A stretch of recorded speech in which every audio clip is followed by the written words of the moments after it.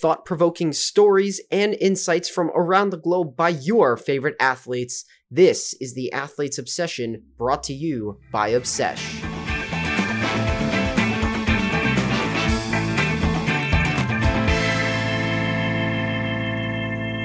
This week on the podcast, I'm joined by Darryl Reynolds, pro basketball player and founder of the Stay Tuned Network. He talks about his navigation from the basketball world to the world of media, as well as his time at Villanova. Welcome, everyone, to this week's edition of the Athlete's Obsession podcast presented by Obsesh. My name is Dalton Allison. I'm the host as usual, and this week I'm joined by Darryl Reynolds, professional basketball player. We'll start with the first question I always ask. What's your obsession? I would say progress. I have always been, I think that's why basketball was so much fun, because you could see in real time if you were getting better with something, whether it be a handle or a shot or a drill or anything. I'm obsessed with making progress and just doing things better and efficiency, but it all kind of circles back into progress. I guess you could say efficiency and kind of the same breath, but just moving forward. You know what I mean? I have this issue with staying still. I have this issue with sitting still. So I kind of just use it to fuel my work. But yeah, progress. Growing up in a basketball-rich city like Philadelphia, you were able to avoid sitting still a lot. What was it like growing up in such a strong basketball community? It was, I'm going to be completely honest with you. It was like, it really wasn't my world. So I grew up in South Philly, and around the time that I was a kid, around like that age, like 6 or 7, when things really start to click for you. Around the time I was heating up. So this was like this is 2000. So this is like, it's not heating up, he's here. Like, he's a phenom, the shoes are crazy. Everybody wanted his shoes, everybody wanted his thing. At the same time, the Eagles on the other side doing their thing. They got Terrell Owens, they got Donovan McNabb, you know what I mean? So it was a great time for sports in the city, but I was much more into the arts. I went to a charter school that's across the street from the high school that Questlove and Black Thought of the Roots went to, and several other big names in Philly I went to. There was a gentleman who actually ran the charter school. I don't know if you remember his name. His name is Kenny Gamble. He was a part of a group called Gamble and Huff. And they wrote some of the biggest hits in Motown that anybody had ever heard. Like in the 60s and 70s, they really ran it. So although there was this huge sports presence in the city, I was very aware and focused on the art side of things. And quite frankly, as a kid, in my mind, I had it in my mind, like, I'm going to school here, I'm gonna go to school here for elementary school, middle school, and I'm gonna go across the street, I'm gonna go to Kappa, I'm gonna meet Questlove and the Roots. And I don't think I'm gonna do music, but I think I'm gonna do movies, so I'll probably do the music videos. Like, I had this whole idea in my head. So as much as Philly is a sports city, and as much as I love sports and it is a part of my identity, obviously to my Villanova, like, I was very into the arts as a kid. But the sports was just, it was there, and I think I was more interested in sports stories than the actual games. You know what I mean? Hearing these guys' stories, hearing what they fought through, like Allen Iverson. We all thought he was from Philly. Like, the way you look it up, like, you couldn't tell us he wasn't from Philly. And it's like, no, you hear about all the things that he went through. You hear about his career at Georgetown. So for Philly, it was really the sports stories more than the actual sports. I find that so interesting. Where did you find your artistic inspiration from, since you were so into art as a kid? I got to be honest, I really don't know. You know what I mean? I think I just kind of came here with it. Good deal of it, because neither one of my parents are, nobody in my family is. Like, yeah, no, I think it was just, it just appealed to me. I remember as a kid, I was always very fascinated by downtown. My daycare was downtown. I think when my first elementary school was like pre-K or something was downtown. So I was constantly in the city. And I think it was just, you gotta come to a place like Philly to understand it. But like the whole, like, Rocky, as iconic as he is, he's iconic because of the Rocky steps at the art museum. You know what I mean? So it's almost like you really can't get around the idea of sports in this city. I was very, very, very just captivated by, like, being downtown and seeing the lights and just all these murals around the city. So I think just being from a place like Philly, you can't help but escape the artistic value of things and how much we value art and how much art is a staple here and how many things it plays into. Like, it takes me leaving here to see it, but it's like, You could be at a restaurant in one of the most random parts of town and look across the street and there's a beautiful mural. You know what I mean? Like a world-renowned artist painted a mural, or like a sculpture that's like in the most random odd place. Like Philly is just a random ass city. I'll call it what it is. So I think that kind of chaotic value that art brings, it spoke to something in me, and I followed it more and more. Well, as you began to follow it, at some point you did pick up a basketball and start playing. When about did that happen? So I played sports all my life here and there. I played baseball when I was like 8 and 9, and then I played football for a while. I played football from that age to about 13. And, you know what I mean? It was just like, I was kind of just playing sports to play sports. It was kind of the thing to do. The parents put you into this, whatever. I didn't really like it. And then when I turned like 14, I started playing ball. And I say playing, I mean like, you know, we got lunch. Instead of going to lunch, I would go to the gym and play. Or, you know, at open gym, then we would play. After school, I'd stick around and play before we had to catch the bus home. And I started to realize, like, yo, I like this. You know what I mean? Like, I like this. Not only do I like this, but I'm good at it. Like, I'm good at it. I'm picking it up very fast. Like I said, progress. Before I knew it, I had hit a growth spurt. I think at the beginning of high school, I was like 5'10", 5'11". At the end of it, by the end of my sophomore year, I was 6'5". So I hit this growth spurt in the time that I had discovered basketball, and it was just, you know what I mean? Like, this is something telling me do it. And then I obsessed over it. You know what I mean? I just kept working at it, and I fell in love with it. You know what I mean? I was like, I think I have something that I love as much as the arts. And you're kids. So I wasn't like really focused on the arts. I wasn't like writing screenplays or anything. I just liked movies and film and cinema and stuff like that. But with basketball, I was like, all right, this is the thing right here. It's right in front of me. And once I picked it up, I just didn't put it down. I ran with it. You know what I mean? As you started to progress as a basketball player, did you ever look to another basketball player as an influence on your game?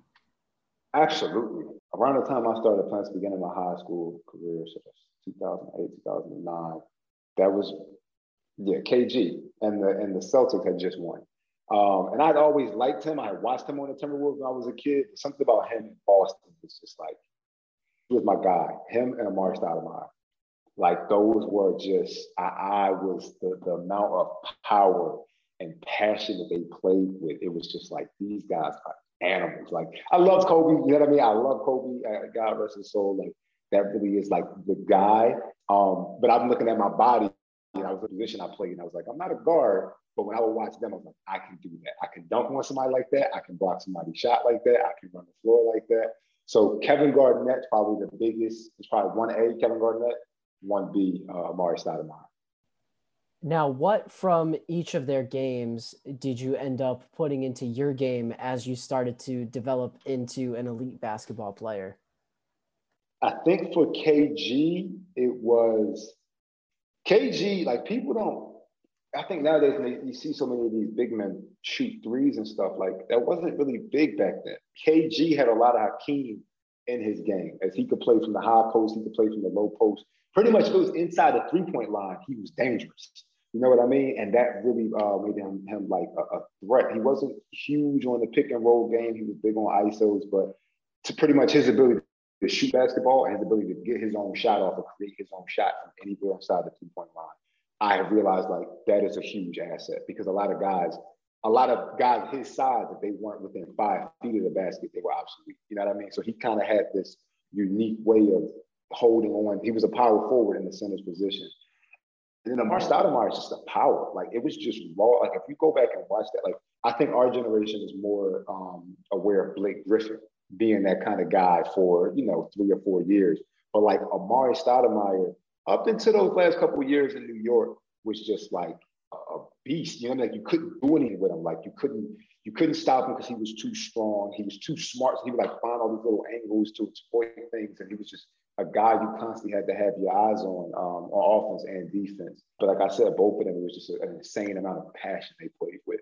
And I noticed in both of them. They were both trash talkers. I wasn't a trash talker, but you could see that it was them hyping themselves up and getting their opponent's head. And you could tell, I think I liked watching them because you could tell it was a lot more mental than it was physical for them, especially Kevin Garnett, because he was a nutcase. You're an interesting case when it comes to collegiate basketball prospects, because you experienced your greatest growth before you were really being scouted by a lot of the major programs, your growth came in between your junior and senior year of high school. What kind of work went into growing your game that much that late in your high school basketball career? Me and my brother were just like, listen, we want to play at the highest level.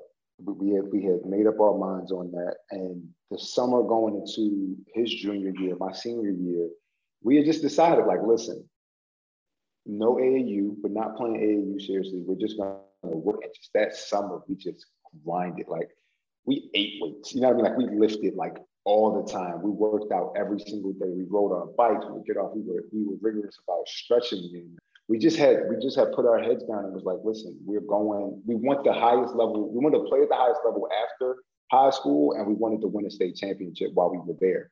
So we just put our heads down and just worked and just grinded that summer. And then my senior year, his junior year, we get back to school, and it was just like, and it wasn't just us, it was our entire team. So like when I say we, I mean like it was me and him because we lived together as my brother, but like all of our teammates were on the same type of time. One of my teammates, BJ Johnson, he's played for the Orlando Magic. He played for the New York Knicks at this point. He's overseas now, but like he played in the G League for some years. He went to Syracuse right out of Lowell. And then he went to transfer to LaSalle. And he was another guy, like he was such a hard worker, probably one of the hardest workers I've ever seen in my life. So it was this healthy competition between everybody of like, ain't none of us getting outworked by the next person, and we damn sure not about to get outworked by another team. So when we showed up, my senior year, his junior year, BJ's junior year, for that season, you know, me, Yohani, BJ, Raheem, all my guys, I'm sorry, I love my guys. Of course. We just showed up as a mob. And as the team did better, I did better. You know what I mean? It was less stress off of me. Guys were better in their skill set, so I could focus on me. And that was kind of my first lesson. And if the team is doing good, you're going to do good. Because all of us were just getting better. And everybody being better helped everybody else look that much better. You know what I mean? Yeah, and eventually you guys did win that state championship, right? Yeah. So the story is we didn't win it my senior year. We went to the state championship and lost my senior year. I went to prep school, and I don't know why that doesn't, like, people think that I graduated Low in 2013. I graduated in 2012. I took a prep year, but I was at the game for the state championship. So they made it back the following year and beat Chester. And that was crazy. I was so proud of them dudes, man. It was crazy to see it. And they did it in the same place Kobe had won his state championship. Because my senior year was at Penn State. Their senior year, it was back at the Giant Center in Hershey, Pennsylvania. So it was dope to see that end like that. Now, after that postgraduate year that you did after high school, you signed on to play for the Villanova Wildcats. What was it like going from having a Division II offer during high school to receiving an offer to play for one of the best programs in the country? It was a little surreal in how it happened. The recruiting didn't start till late. I think I started talking to them like halfway through my season up there, and it was just kind of like measuring each other up. It was surreal to me because it's just like, what are the odds that I'm going back to Philly? I had it in my mind I was going to go up to Boston Prep School, and I was going to go and play either in the Pac-12 or some conference out west. I had this obsession with playing out west because I understood, like, as strong as I like to play, as physical as I like to play, in the West Coast, they don't play like that. They like to get up and down. They like a prettier game. You know this, Seton Hall. So, like, I like to bang. So I'm like, if I go out there, I'm going to excel. But my last schools were Seton Hall, South Carolina, Utah, and Villanova. And at the time, Villanova wasn't what it is now. You know what I mean? Like, this progress has really happened over the last, like, years. It was on the rise. You could tell they were doing good. They had just won the tournament that last year before I got there. Lost North Carolina in the second round, ironically enough. And they were on the rise, but it wasn't, you know what I mean? It was just like, oh, they're doing good. It was looking like they were the best school in the city. But what really made me go there was I talked to Coach Wright one day. This is our first real conversation, and it had nothing to do with basketball. He talked about life after basketball. He talked about who you are as a man. He talked about character. He talked about all these things that were intangible. But because I didn't play basketball until I was 15 years old, I understood the value of those things, like, in the real world. So I told my parents after I left, I was like, this is the guy I want to play for. You know what I mean? And I was excited about Villanova, but it was definitely surreal. It's 10 minutes from Lower Merion. Like, people don't know that. Like, Lower Merion and Villanova are 10 minutes down the road from each other. What was it like for you then, playing 10 minutes away from where you played at high school? It was a different world. As close as they were, Lower Merion, and people talk about Kobe Bryant, what he started doing after he retired. The artsy side of him, and if you ever go to Lower Merion High School, it is you very quickly understand why that side of him was so ready. You know what I mean? After basketball, there's it's just a very artsy, I say right brain school, not like right brain, left brain. The left brain is the strategic, linear side that, you know what I mean, that kind of deals with structures. The right brain is kind of the chaotic, artsy side.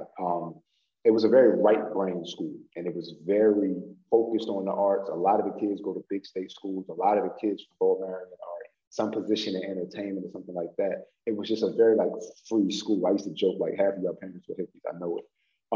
But it was just very just free.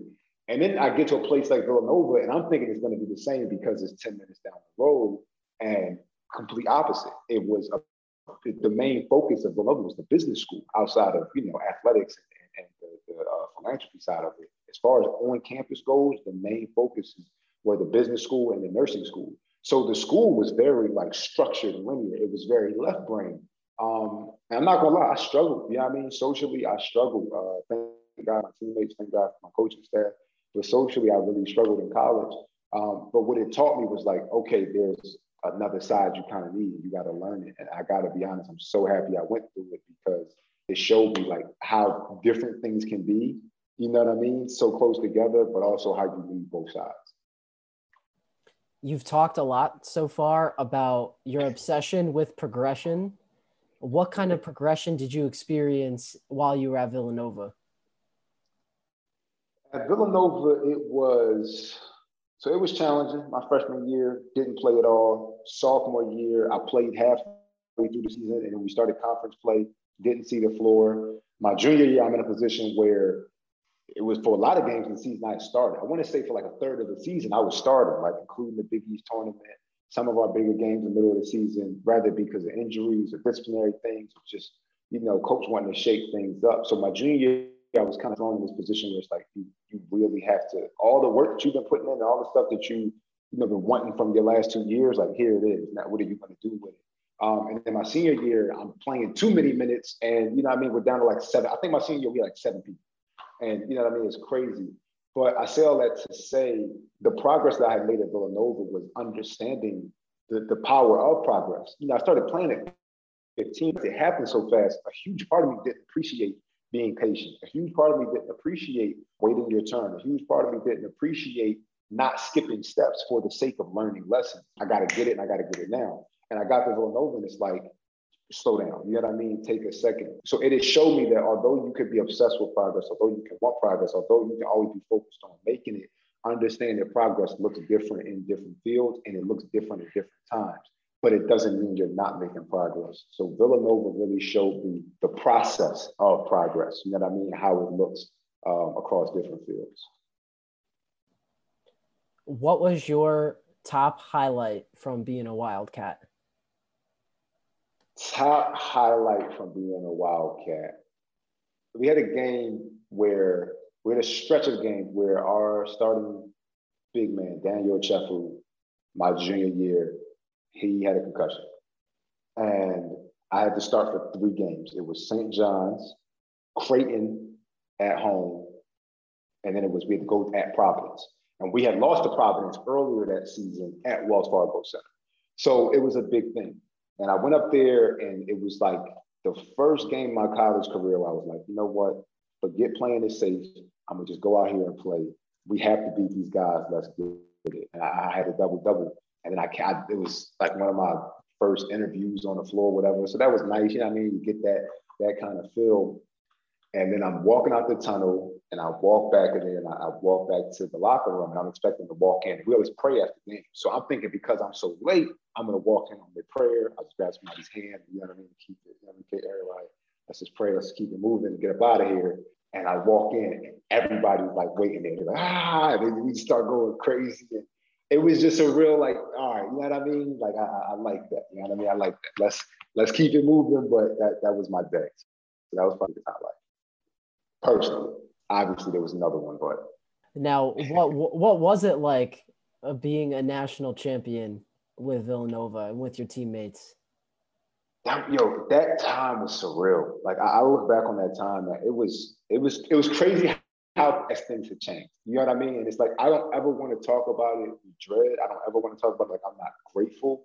But I gotta be honest, a lot of us really don't remember the bulk of that time because things got thrown on the treadmill like at 100 miles per hour, man. Like it was just the attention, the people coming out of the woodworks, the amount of pressure that we had on us because my teammates, Chris Jenkins, the one who hit the shot, and Josh Hart, who's in the NBA now, we were juniors when we won the national championship. So we had to come back, and everybody was looking at us like, I got to do it again. I remember there was a Philadelphia paper, and it was like some people who I thought, were like good people. You're a kid, I was kind of naive. They had put out an article, and it's me and Josh like on the front, like smiling, and it was like the hangover. Did Villanova get too caught up with success to have another successful season? And it kind of was like an eye-opening moment, like, oh, like this isn't about us doing good. This is about y'all getting a story. And I'm not saying I never realized that. It was just when we won, I saw like how quickly, that had started up. Even being in the city and hearing people, you're walking around, you're hearing, like it was a very surreal time. And it was great. It was great, but bro, that summer, pretty much like from the time we won to about a year later, it was just like we were running full steam ahead and we could barely think about things. I think that the moment that kind of like wraps up how wild things were for me were every summer on campus, they would have this alumni appreciation. They would come in, they would stay on campus for the weekend. It was kind of like go back to school. And me, Chris, and Eric Pascal, who's on the Golden State Warriors now, stayed afterwards and we're signing paper. We're signing people's signatures. This is the first time we had a security detail with us. Like, we would do this event all the time. We did it every summer, like since we were freshmen.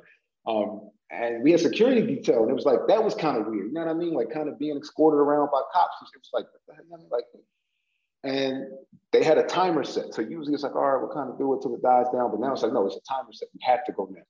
We're leaving. And the lady is begging Chris to sign a piece of paper. And she's like, Chris, you have this on a piece of paper. She has a child in her hand. She's like, Chris, you have this on a piece of paper. And he's like, he goes to sign it, and the security guard kind of cuts him off. He's like, you have to go. Like, you got to get out of here. And she's like, so you gotta sign it. I BS you not. She owes the baby at Chris to stop him from walking away. And I remember all of us in that moment being like, this is crazy. Like this is different. Like everything is really different right now. You know what I mean? So like I said, it was a surreal time, but like, you know what I mean? Imagine what that moment would do to you. And then that was one of the PG ones. It was just, it was moment after moment like that kind of made that year from April 4th to April 4th. It was just like, oh my God. Like part of us was happy. You know what I mean? When our college careers ended. Yeah, the madness really did not stop in March. Oh, God, at all, bro, at all. Now, after your career at Villanova, you played professionally in Poland, and you suffered a pretty tough injury that pushed you away from the basketball court. Since then, you've started a career in media. What's that transition been like for you? Thank God it has been seamless in some ways, in the sense of I've never stopped. And it wasn't until recently that I dealt with the trauma. I'll call it what it is. Sports injuries are trauma. I think they need to look into this more with these kids. Like, if so much of your body is a tool and an instrument that you use constantly. So if a part of you was hurt, and mine was an injury that I'm still recovering from today, it's 3 years later, because of the nerve damage, it'll really mess you up. So it wasn't until recently I started dealing with the trauma, really kind of unpacking that. But the transition was seamless. You know what I mean? I had said, I was literally in the car the night I got hurt. I didn't understand what was going on. I'd never hurt my knee. I'd never had surgery. I didn't understand the magnitude of it. I'm in the car, my homegirl's taking me to the hospital. And I told her, I was like, a lot of writing is about to get done. I was like, I understand I'm about to be out. I had no idea it was going to be this long. But I was like, I am about to focus on the writing. And I only said that because when I was overseas, as much as I loved it, as much as I loved basketball at that level, getting paid for it, and I'm getting paid to play the game I love. This is amazing. I'm seeing the world. On my days off, I would go to a cafe and I would write. I actually found a screenplay I wrote the other day over there. It's like 90 pages. You know what I mean? So it was just like, it was a part of me that was very aware, like I want to write. You know what I mean? I want to be in this media thing. I want to do it. And when I had got home, I started planning that first show that I did, Stay Tuned with D-Ray, on campus. And I went to a professor, like, I want to say I got home on the 1st. I went to him on like the 4th, May 4th, and was like, I have an idea for a show. I think we can shoot it in the studio, and it would kind of be like the 16 versus 18 team going back and forth, kind of like a late night talk show. And he started helping me put it together. That was May 4th. I got hurt May 30th. And it was like, yo, let's do it. You know what I mean? Like, we still on it. You know what I mean? Like it was, to me, it was just like, all right, cool. Let's just keep rolling with it. So the transition was seamless, but it was definitely a moment because I had to take a moment to step back and think about how much has happened, how much has really happened these past couple of years, really kind of deal with the mourning of not playing basketball anymore. But I'm getting back to playing now, kind of do it for fun. But this media thing is, although I was good at basketball, this media thing this is my town. You know what I mean? Like, I came here with certain gifts for this, and this is why I'm all in on it now. So you ended up giving a TED Talk on Villanova's campus, kind of chronicling your journey so far. What's been the hardest part of your journey, and would you change anything about it? I'm gonna answer the second part first. Right now, there's several things I would change. I definitely would have saved myself a few heartaches and headaches. It's just just certain decisions I made moving, like I was in a rush. So it's certain things I wish I would have took my time with. But at the same time, you know what everybody says. Like, if you change one thing, you change everything. For the most part, obviously, yes, a part of me would want to, but I'm pretty sure somebody laid it out and was like, well, if you didn't learn this lesson, once you got to here, you would have been jammed up. So, no. But the hardest part of it was really coming to grips with the fact that basketball was done. Or no, not that it was done, it was just like, I'm like, bro, I'm dealing with this now. Like, when I say now, I mean like over the past couple months, as I really started to get back to being able to play. I mean, one day, like, I had went to a local court and some college kids out there just playing. And I was like, you know what, let me try it. You know what I mean? I went out there, and obviously it's that initial fear of like, am I gonna hurt myself again? And what happens? And before I knew it, I'm running up and down the court, blocking shots. You know what I mean? It was just like, oh my God, I'm back. But the hardest part was really being real with myself. And it's like, all right, well, what do you want to do? You know what you're good at. You know what your life has been to this point. But what do you really want? What do you want? You know what I mean? And be real with yourself with that. And as much work as I put in with basketball, as much of my identity is entrenched in basketball, as much as a part of me feels like basketball can expedite a lot of the things that I want to do with media, I want to do. It's not where my heart is, it's not where my passion is. So the hardest part was kind of admitting to myself that over these past couple of years, the goal has kind of been like, do the media thing in order to get healthy, in order to go back and play basketball. In the meantime, and then you can pick the media thing up afterwards, the hardest part was kind of admitting, no, you know what I mean? Like, no, why would you go back? Look at how much you learned. Look at how much progress you made on yourself and in your career. Why would you go back? But that was, as easy as I say that right now, I spent months and months going through it because, you know what I mean? You don't want to get it wrong. You know how life is. You don't want to get it wrong. We all say that we're just flowing through it and we like it, but let's be honest, we have plans, we have goals, we have dreams, and a lot of them started when we were younger before we start to realize what the world is. And a lot of mine were based in basketball. And it was kind of like, I had to really ask myself, like, do you want to let this pass you by, trying to pursue something that you already did to a certain level and you already had success with, or are you going to let go of that fear and allow yourself to continue to grow in this way? And once I did that, it was very, very peaceful. But getting to that point was a fight. If someone were to book an experience with you on Obsession, what would they receive?